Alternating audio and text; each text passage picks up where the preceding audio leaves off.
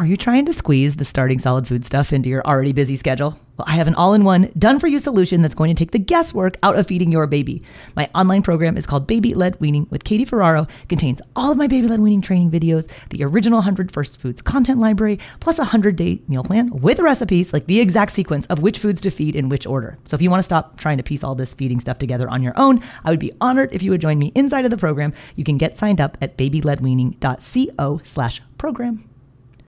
Checking in about food allergies and introducing allergenic foods. And have you done peanut with your baby yet? Well, intact nuts and thick globs of nut butters like peanut butter are choking hazards for babies, but we want to get that peanut protein into your baby early and often in order to help lower the risk of peanut allergy down the road. My absolute favorite way to introduce peanuts for babies is using the Puffworks Baby Peanut Puffs. So when you hear puffs, like you're probably like, oh, those starchy little puff things. Like, no.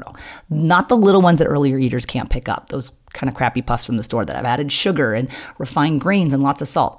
The Puffworks Baby Peanut Puffs have no added sugar. They have just a smidge of sodium for preservatives, and they are the perfect size for baby-led weaning. They're about the size of your adult pinky finger. So baby can pick them up, self-feed them, but they're so soft that they dissolve in your baby's mouth, so you can introduce these peanut puffs even before your baby has teeth. Puffworks also makes a baby almond puff for the safe introduction of a separate allergenic food category, that's tree nuts. And now, finally, Puffworks put out a combo case, so it's half baby peanut and half baby almond. So if you want to grab one case, then you can knock out two new allergenic foods. We do these on different days, though. These are just the no-stress, low-mess way to get peanut and tree nut out of the way. So you can get 15% off everything at puffworks.com when you use the affiliate discount code BLWPOD. That's a new code. It's BLWPOD. Use that sucker at checkout at puffworks.com and get peanut and tree nut safely out of the way. Baby-led weaning is an approach that trusts the baby. It's really not possible to trust your baby at one meal and not at another meal, or to trust them for the first part of the meal and then give them a few spoonfuls at the end. So it's a combination of feeding methods. Hey there, I'm Katie Ferraro, registered dietitian, college nutrition professor, and mom of 7 specializing in baby-led weaning. Here on the Baby-Led Weaning Made Easy podcast, I help you strip out all of the noise and nonsense about feeding, leaving you with the confidence and knowledge you need to give your baby a safe start to solid foods using baby-led weaning.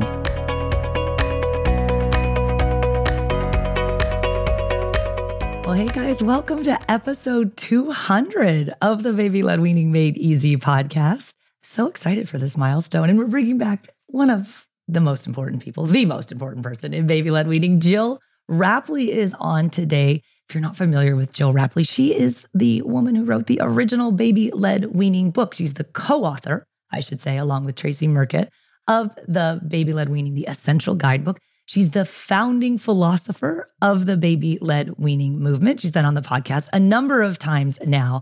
But today we're talking about combo feeding or combination feeding. And a lot of times I'll encounter parents who are like, I'm not really sure about this baby-led weaning thing. Like, I like the way it sounds in theory, but in practice, I think I'm still going to do some spoon feeding. So they call it combo feeding. And I wanted to ask Gill Rapley, is it a thing? Can you successfully do a combination of traditional spoon feeding and baby-led weaning, but call it baby-led weaning? So that's what today's episode is all about. We're talking about combination feeding and can I do baby-led weaning with traditional spoon feeding together? This is the opinion of and in the words of Gill Rapley, PhD, founding philosopher of the baby-led weaning movement. Thank you so much for inviting me back, Katie. It's lovely to be with you. Now, we got to celebrate episode 100 of this podcast with you last year. We were talking about the history and the future of baby-led weaning. Today's episode, this is episode 200. So I'm excited you're here for another milestone. And before we dive in, for those who may not know your story, Gill, could you share just a brief history and how is it that you came to create this approach to starting solid foods that we know as baby-led weaning? Well, it goes back to my days as a health visitor, which is little like a pediatric public health nurse. And I met with many, many families who were struggling with introducing solid foods to their babies. and the baby would be refusing to eat certain foods, or in fact, mostly refusing to be spoon-fed, I reckon. Often what we talk about as food refusal is actually feeding refusal, I think. Anyway, it seemed that these babies were so much happier if they were allowed to feed, and I would encourage the parents to do that. But back in those days, we were starting solid foods at 4 months or so, and these problems were arising maybe 7 or 8 months. And so this approach of self-feeding was a kind of remedy for problems, not a way of starting out.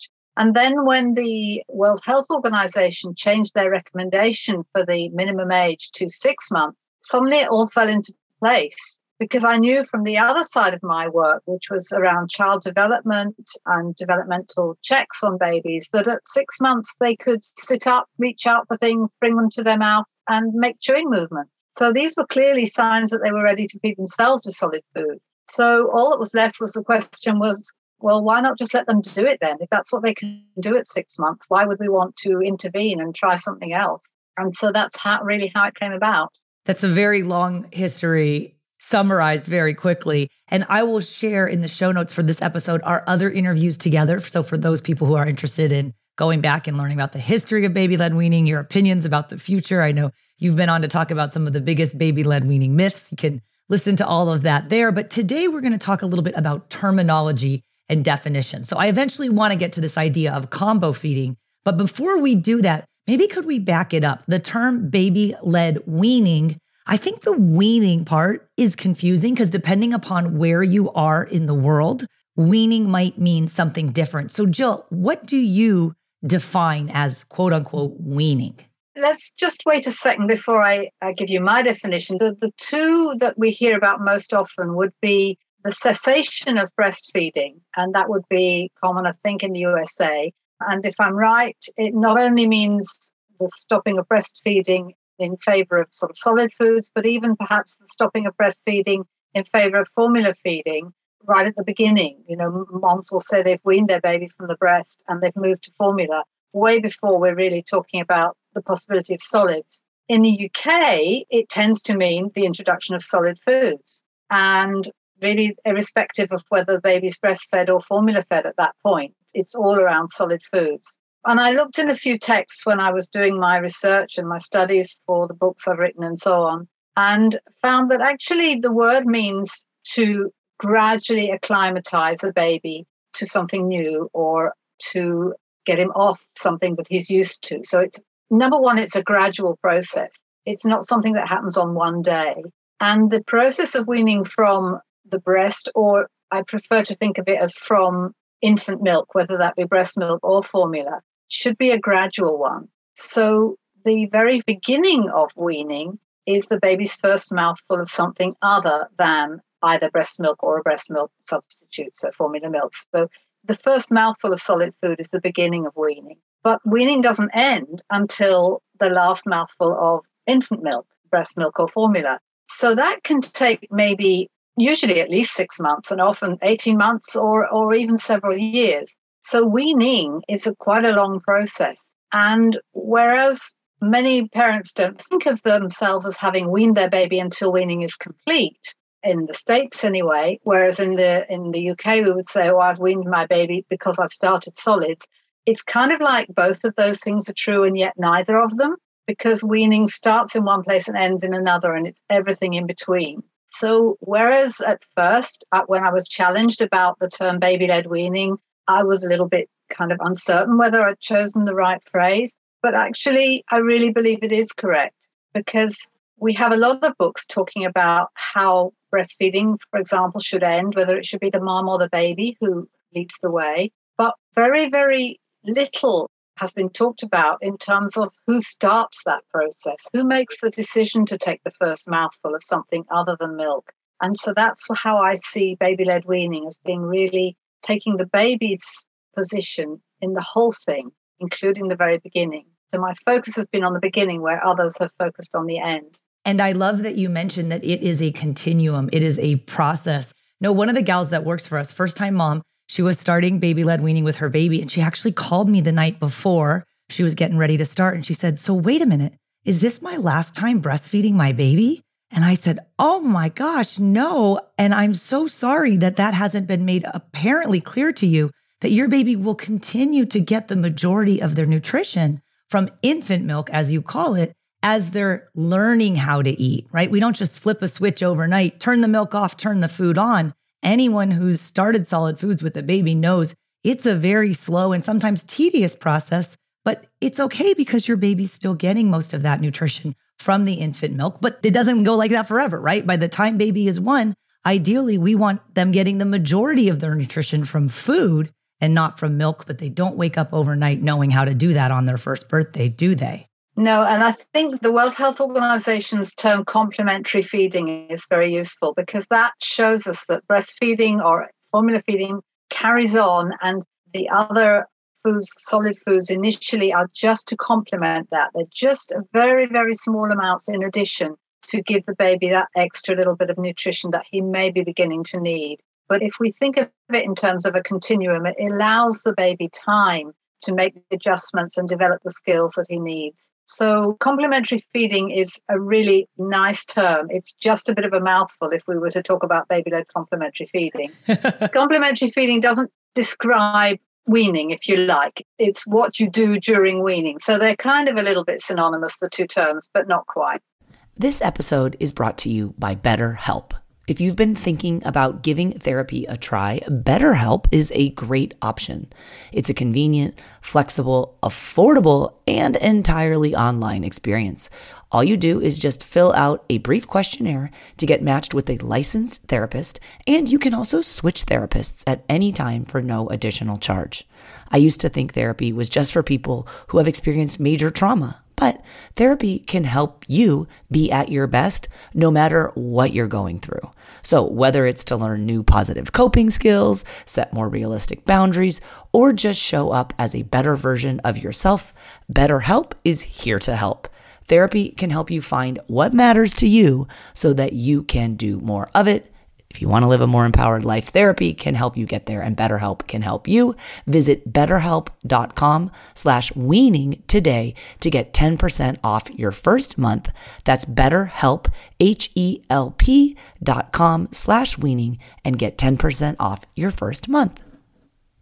And I think complementary feeding always implies that the milk is continuing to go on and on forever, which, yes, you're welcome to breastfeed for as long as both you and baby are comfortable for. But for our parents who are formula feeding, they want to be done at 12 months of age because they want to be done purchasing that and switch the baby to cow's milk, which is much more affordable. And at that point, the baby's getting a lot of other nutrition from food. I love complementary feeding, but when you speak about it being a mouthful, I have a friend who's an eating disorder dietitian, and she's like, Katie, I love all this baby-led weaning stuff, but I just hate the name. It's such a mouthful. And I said, but it's a little bit enigmatic. Like parents sometimes are like, I need to learn more about that because, to be honest, Jill, in the US, we don't use the term weaning as frequently as I think is used just in the everyday parlance of parenting. Like people here think of weaning in relation to baby-led weaning. And that's thanks, of course, to all of the work that you've done in the field. So I would say you've really laid claim to the term weaning. But yes, baby-led complementary weaning would be too much to say for sure.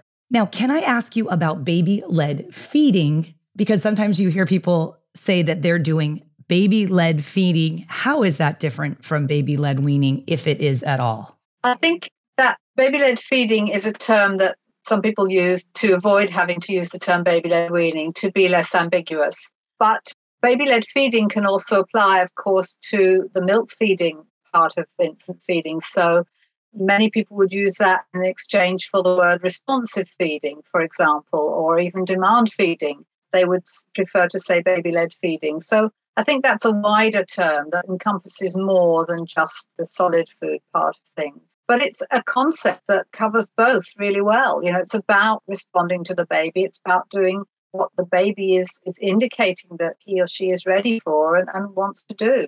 And I have to admit, with baby-led feeding, really try to stay away from the word feeding, because at the end of the day, you as the parent are not feeding the baby. It's baby-led eating. And so, yes, we play a role in the feeding relationship, but I know, especially in the United States, I do a lot of work with our state WIC associations. So that's our government program for low income and nutritionally at risk women, infant, and children. and it's a big government program and they literally have a list of words you can and can't say. They don't love the term baby-led weaning. So whenever I'm doing my proposals to speak at the state associations, because they're interested in the topic and we want to show the research that supports a baby-led approach, I always have to call it a baby-led approach to starting solids or a baby-led approach to weaning, and then they'll accept the proposal. But if it says baby-led weaning in it, I know exactly which states they don't like that term for whatever reason. And at the end of the day, I don't care. I want them to be aware of the research that supports a baby-led approach as a safe and viable alternative to traditional spoon feeding. So sometimes you kind of have to play the game with regards to the words. Could you share a little bit about bliss? Because parents will sometimes say, well, I'm going to do a bliss approach to baby-led weaning. And what do they mean when they're saying that, Gill? Bliss is a term that was coined by a group of researchers in New Zealand who were comparing baby-led weaning with the more conventional spoon feeding. And they were aware that there were concerns that baby-led weaning may not adequately address a baby's iron needs or that there might be choking risks. And so they gave extra input to parents who were going to take a baby-led approach in their research by giving them extra information about iron-rich foods and about foods that might present a choking risk. And so they called that bliss, baby-led introduction to solids, because they were defining things a little bit more clearly than simply baby-led weaning. It also addressed the issue of perhaps people using the term baby-led weaning without really defining it correctly. I should say that the essence of the bliss approach is the same as baby-led weaning. They've just, as I say, picked on a couple of areas to clarify with the parents and to make sure that there was no risk. I have to say I'm a little bit unsure about the term. Very often people who talk about bliss are keen to differentiate it from baby-led weaning, as if baby-led weaning didn't pay any attention to iron or choking risks. And that's absolutely not true. There is nothing in anything I've written or said about baby-led weaning which says that you should not offer iron-rich foods or that you should not take care not to offer foods that are obvious choking risk. So their attempt to clarify did slightly cast baby-led weaning in a bad light, which I think was unfortunate. But that's the reason for that term. It was to clarify a particular piece of research. I agree with you. If you look at the bliss research, a lot of times parents will say, well, that means it's better than baby-led weaning. And I said, it's just baby-led weaning plus a little bit of education. And that's why we encourage parents. Yes, you should be educated no matter what modality you're choosing to feed your child about reducing choking risk and ensuring that eventually they learn to get enough iron. But I agree with you. Nowhere in the original baby-led weaning book or anything you've written does it ever make favor for foods that would be low iron or have any policies that would increase choking risk. I think that was kind of the researchers' interpretation. And unfortunately, when parents do dive deep in the research, they say, well, oh, it must be better than baby-led weaning. And I say, I don't think you're understanding perhaps the research design of the bliss trials, but you're actually starting to see more parents asking about it, which is good. It means that they're looking at the research and they want to be sure that this is an evidence-based approach to starting solid foods and a safe alternative to traditional spoon feeding. So I can see kind of both sides of the argument there. So Gill, what about combination feeding? I know personally, as a new mom trying to figure this out before I started working with families in baby-led weaning, whenever I heard the term combination feeding, it was generally from parents who theoretically liked the idea of baby-led weaning, but would admit that they were fearful about relinquishing control. And they still wanted to do some aspects of traditional parent-led spoon feeding as well. So what are your thoughts on this combo approach to baby-led weaning? Is it such a thing? I think there's a couple of things going on here. One is, as you say, parents being reluctant or finding it difficult to relinquish control to the baby. For so long, we've been taught that we have to control very carefully what babies eat. And so letting go of that seems hard, and it's difficult for parents and professionals to go that extra step.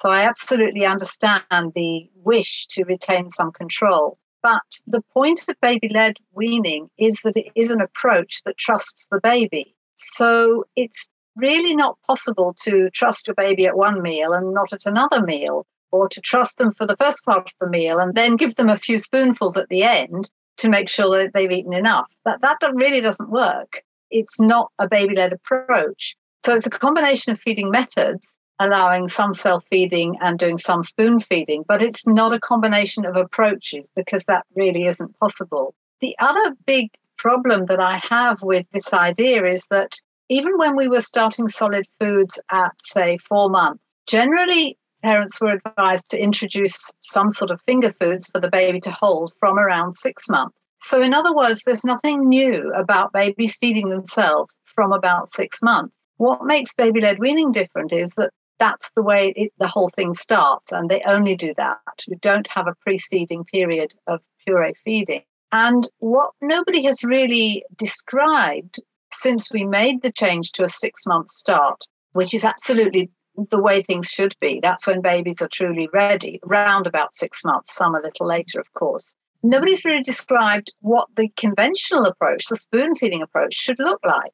If you haven't already been spoon feeding for a couple of months, how exactly do you start, and how much of what you're doing should be spoon feeding and how much should be the self-feeding that always was encouraged from that age? Should you spoon feed for a couple of weeks, for a month, for, every meal? Nobody's really explained that. So back when we started solid foods at 4 months, 6 months wasn't a thing. There was nothing particular happening at 6 months in terms of the pureed feeding, except some finger foods were being introduced on top of that, alongside it. And some babies were having more finger foods than others, but nobody described what should be happening at that age. And quite rightly, because every baby is different. But now we're presented with the need to know exactly how to start solid feeding at 6 months. And if you're not doing baby-led weaning, then some of it's going to be spoon feeding. But we don't have clear guidance on how much and kind of what the mix should be. So the result is that people who don't have that history of starting at 4 months think that when they give their baby some finger foods at 6 months, they are doing a combination of baby-led and spoon feeding. Actually, they're not. They're just doing the traditional or conventional style of weaning as it would be if you started at 6 months. I don't know. It's a complicated thing to get our heads around. Baby-led weaning just takes out the pureeing and spoon feeding. So you can't do a combination of no spoon feeding and some spoon feeding. If you're doing some spoon feeding, then you're doing something which isn't quite baby-led weaning. But it's not necessarily a bad thing, and I understand where parents are coming from when they feel they need to do that.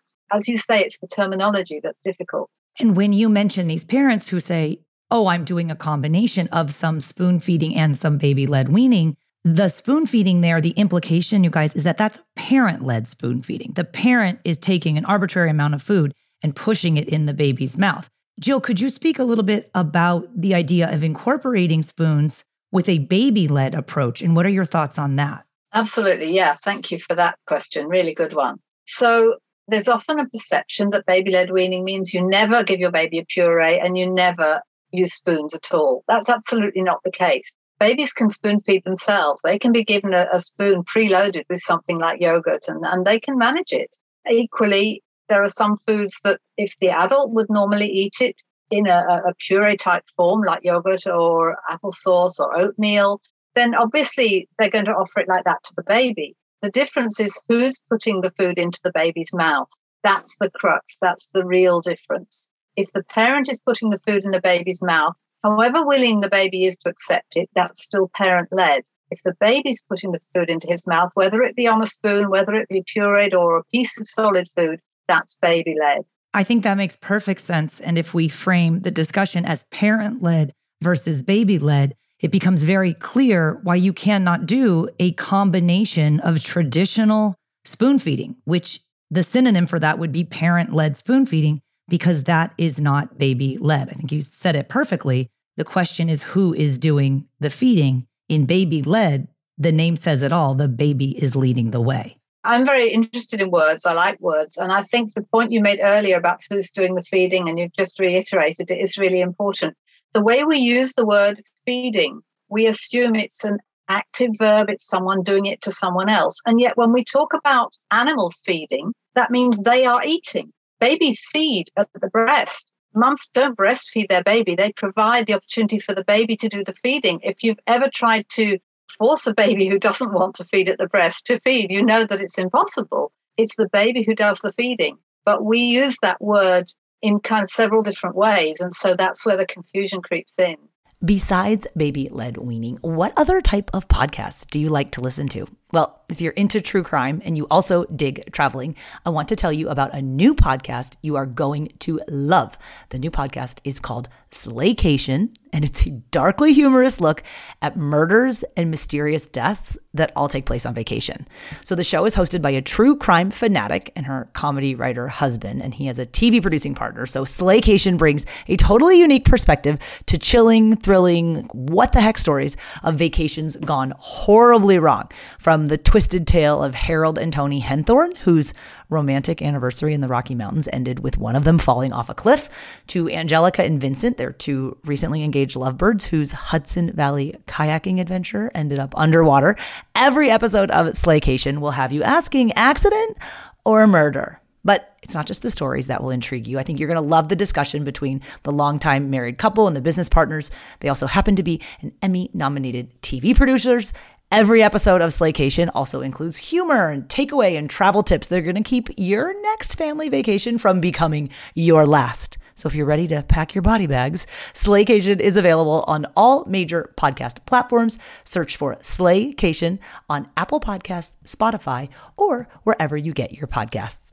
And I love how whenever you're talking about your history previously as a health visitor, you said it wasn't so much the food that the babies disliked. It was the feeding being done to them. And I think if you think of that prototypical picture of a parent shoving a long-handled spoon of food into a baby's mouth and they're turning their face away, there honestly are some parents that they want that experience. They think that's funny. They want to send the pictures to grandparents. And when I see those pictures, it breaks my heart into because you can tell that that baby's first forays into solid foods are not positive. And babies can feed themselves, but as you always say, none of this works if we're not waiting until 6 months of age. So for those of you who are just getting to know Gill Rapley's philosophy, she's all about the 6 months. And that's remarkably different from what we used to hear, which was as early as 4 months. And, developmentally, a 4-month-old baby is remarkably different from a 6-month-old baby. But unfortunately, Gill, I know it happens in the UK too. We have primary care practitioners telling parents all the time,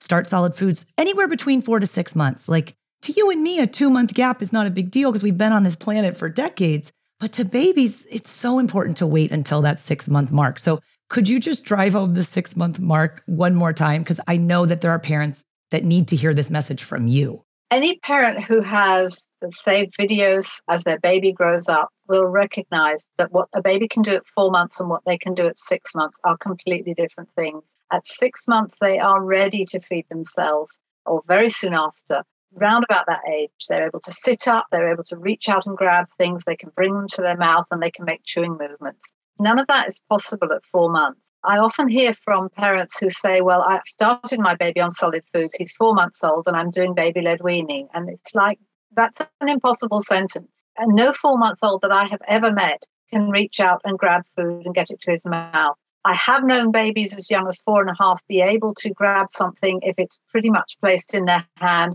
and get it to their face and maybe to their mouth. But they aren't able to bite anything off. They aren't able to chew it. They aren't able to swallow it. It all falls out of their mouth. So if the baby is getting anything inside them at that age, it's got to be because the process is at least partly parent-led. 6 months is the age when babies are able to do this, to be autonomous and to get joy and pleasure out of eating. That isn't possible at 4 months. And if I may add to the developmental requirements that you mentioned, being able to sit up on their own and to start to learn how to chew and swallow, from a nutrition standpoint, we know that breast milk and or formula is sufficient to meet babies' needs up until 6 months of life. So from a nutritional standpoint, there is no reason to do foods on top of what Gill mentioned, that physiologically they're not ready to eat foods. It's kind of like there's 2 check marks against starting foods before 6 months of age. And yet, so many parents feel the pressure to start early. So we're just trying to educate them that it's not necessary. Don't put that pressure on yourself. I always say it's so much more fun and so much safer to feed a baby who's truly ready. We don't decide when babies are ready to crawl or to walk. They do that by themselves. But what we do is give them the opportunity. So sure, we can start giving babies the opportunity to feed themselves from really as young as we like, but they won't be able to do it until around 6 months. So there's no reason why we can't have them up to the table while we're eating to get used to the sounds and the smells of food, and be part of the conversation. That's great. But until they're able to sit up and reach out and grab for themselves, they won't be able to actually eat the food. And that, as you say, is absolutely fine because breast milk or formula can meet all their needs. It's like nature's already had it sorted out, and we've been trying to meddle with it for way too many years. If we would just sit back and give babies the opportunity, they will show us what they can do. There's lots talked about babies being ready for solid foods, and we've talked in the past about signs of readiness, but the ultimate sign of readiness is when they do it, and when they do it, and then it takes off from there. I wanted to ask you about another variant to baby-led weaning that we hear mentioned in social media, sometimes parenting circles, adapted baby-led weaning. We actually just had Gill Rabin on the podcast 2 episodes ago. I was wondering if maybe you could share a little bit about the work that you, Gill Rapley, and Gill Rabin are doing in adapted baby-led weaning and what that term means to you. A few years ago, Gill Rabin got in touch with me, and she was really excited because she knew about baby-led weaning. She'd seen it work brilliantly with typically developing babies. But a lot of her work, in fact, I think all her work is with babies who have feeding challenges, either because their development is atypical, neurodiverse history, or perhaps anatomically they have challenges. And she just felt that this approach of trusting babies and giving them the autonomy and the control ought to be able to be adapted for her clients. And basically, roll forward quickly, and she has developed an approach to the introduction of solid foods to that population that is an adapted form of baby-led weaning. Now, in a way, we don't need the term adapted because baby-led is going to be led by that particular baby. But I think it's important that we recognize that not all babies are ready to just get up and run with it at 6 months. And to some people, the approach baby-led weaning actually means just leaving the baby to their own devices. That's not true, but that's the perception some people have. So they've naturally been worried, well, how can that work with a baby who doesn't have the skills that a typically developing baby would have at around 6 months? And sure enough, many of those babies do need some extra support in order to be able to feed themselves. But that's the clue. It's about what those babies can do, not what they can't do. And too often, babies who have challenges like that are just written off as, oh, well, obviously he can't feed himself, I'll have to feed him. And they don't get given the opportunity to do what they can for themselves with just a little bit of scaffolding and support for the bits that they can't do. And that's what adapted baby-led weaning is all about. It's providing that extra scaffolding for babies who need it in order to allow them to do the maximum that they can for themselves and to bridge that gap, developmental gap or anatomical gap, whatever it is, to get that baby from where the majority of babies would be at 6 months to where he needs to be, which will be a few months later.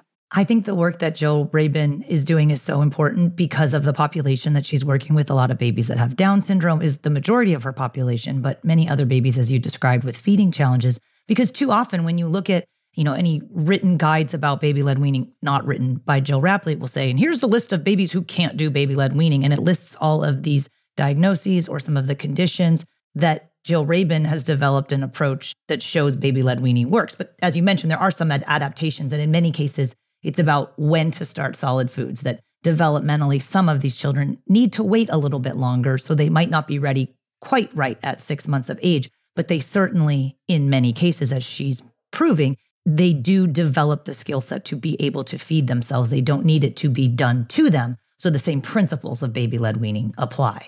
It's very exciting what she's doing. And we're working together now on a book which will, we hope, describe this approach really clearly for parents and professionals so that they can follow it with confidence. And I think what's also important is Gill Rabin, as a feeding therapist, is in a position to be teaching other feeding therapists, and in particular speech-language pathologists, because particularly in this country, the last generation of SLPs comes from a belief structure of, oh, no, we don't do baby-led weaning. It's not safe. So not only are we proving through the research that it's safe, it's nutritionally effective, these children do not have growth faltering, they are not at higher risk of choking, but it's also applicable to babies of different abilities, to babies of different backgrounds, of different capabilities.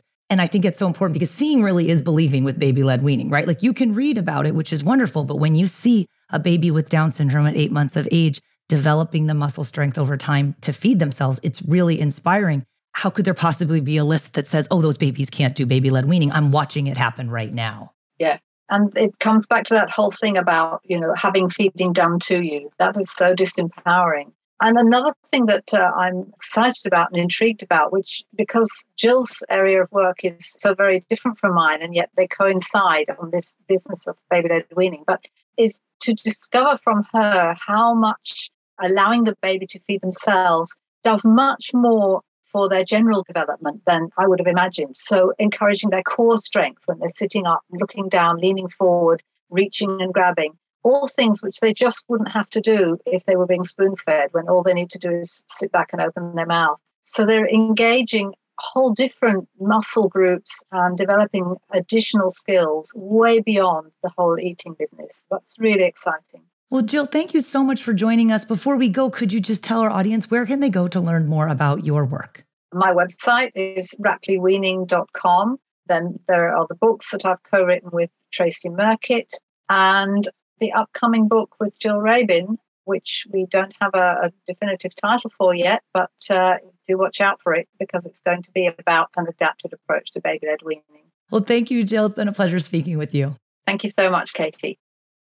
Well, I hope you enjoyed that interview with Gill Rapley talking about combination feeding. I just love being able to pick her brain about some of the different definitions that you hear thrown around or the terminology in and around baby-led weaning. And I've seen people write like pages to describe the difference between baby-led feeding and baby-led weaning. And Gill Rapley's like, it's basically the same thing. It's just people who don't want to call it baby-led weaning. So I will link to some of the other episodes that we mentioned in this one because she's been on and we've covered a lot of these topics. So whenever I ask her questions, she's like, you already asked me that. It's in a different interview. Like, okay. So I'm going to link to those interviews with Gill on the show notes for this episode. So if you go to blwpodcast.com/200, you can kind of write out what the questions are and then where they're answered in case you want to hear directly from Gill Rapley's mouth how she feels about some of these topics around baby-led weaning. So thanks so much for being here. I'll see you next time.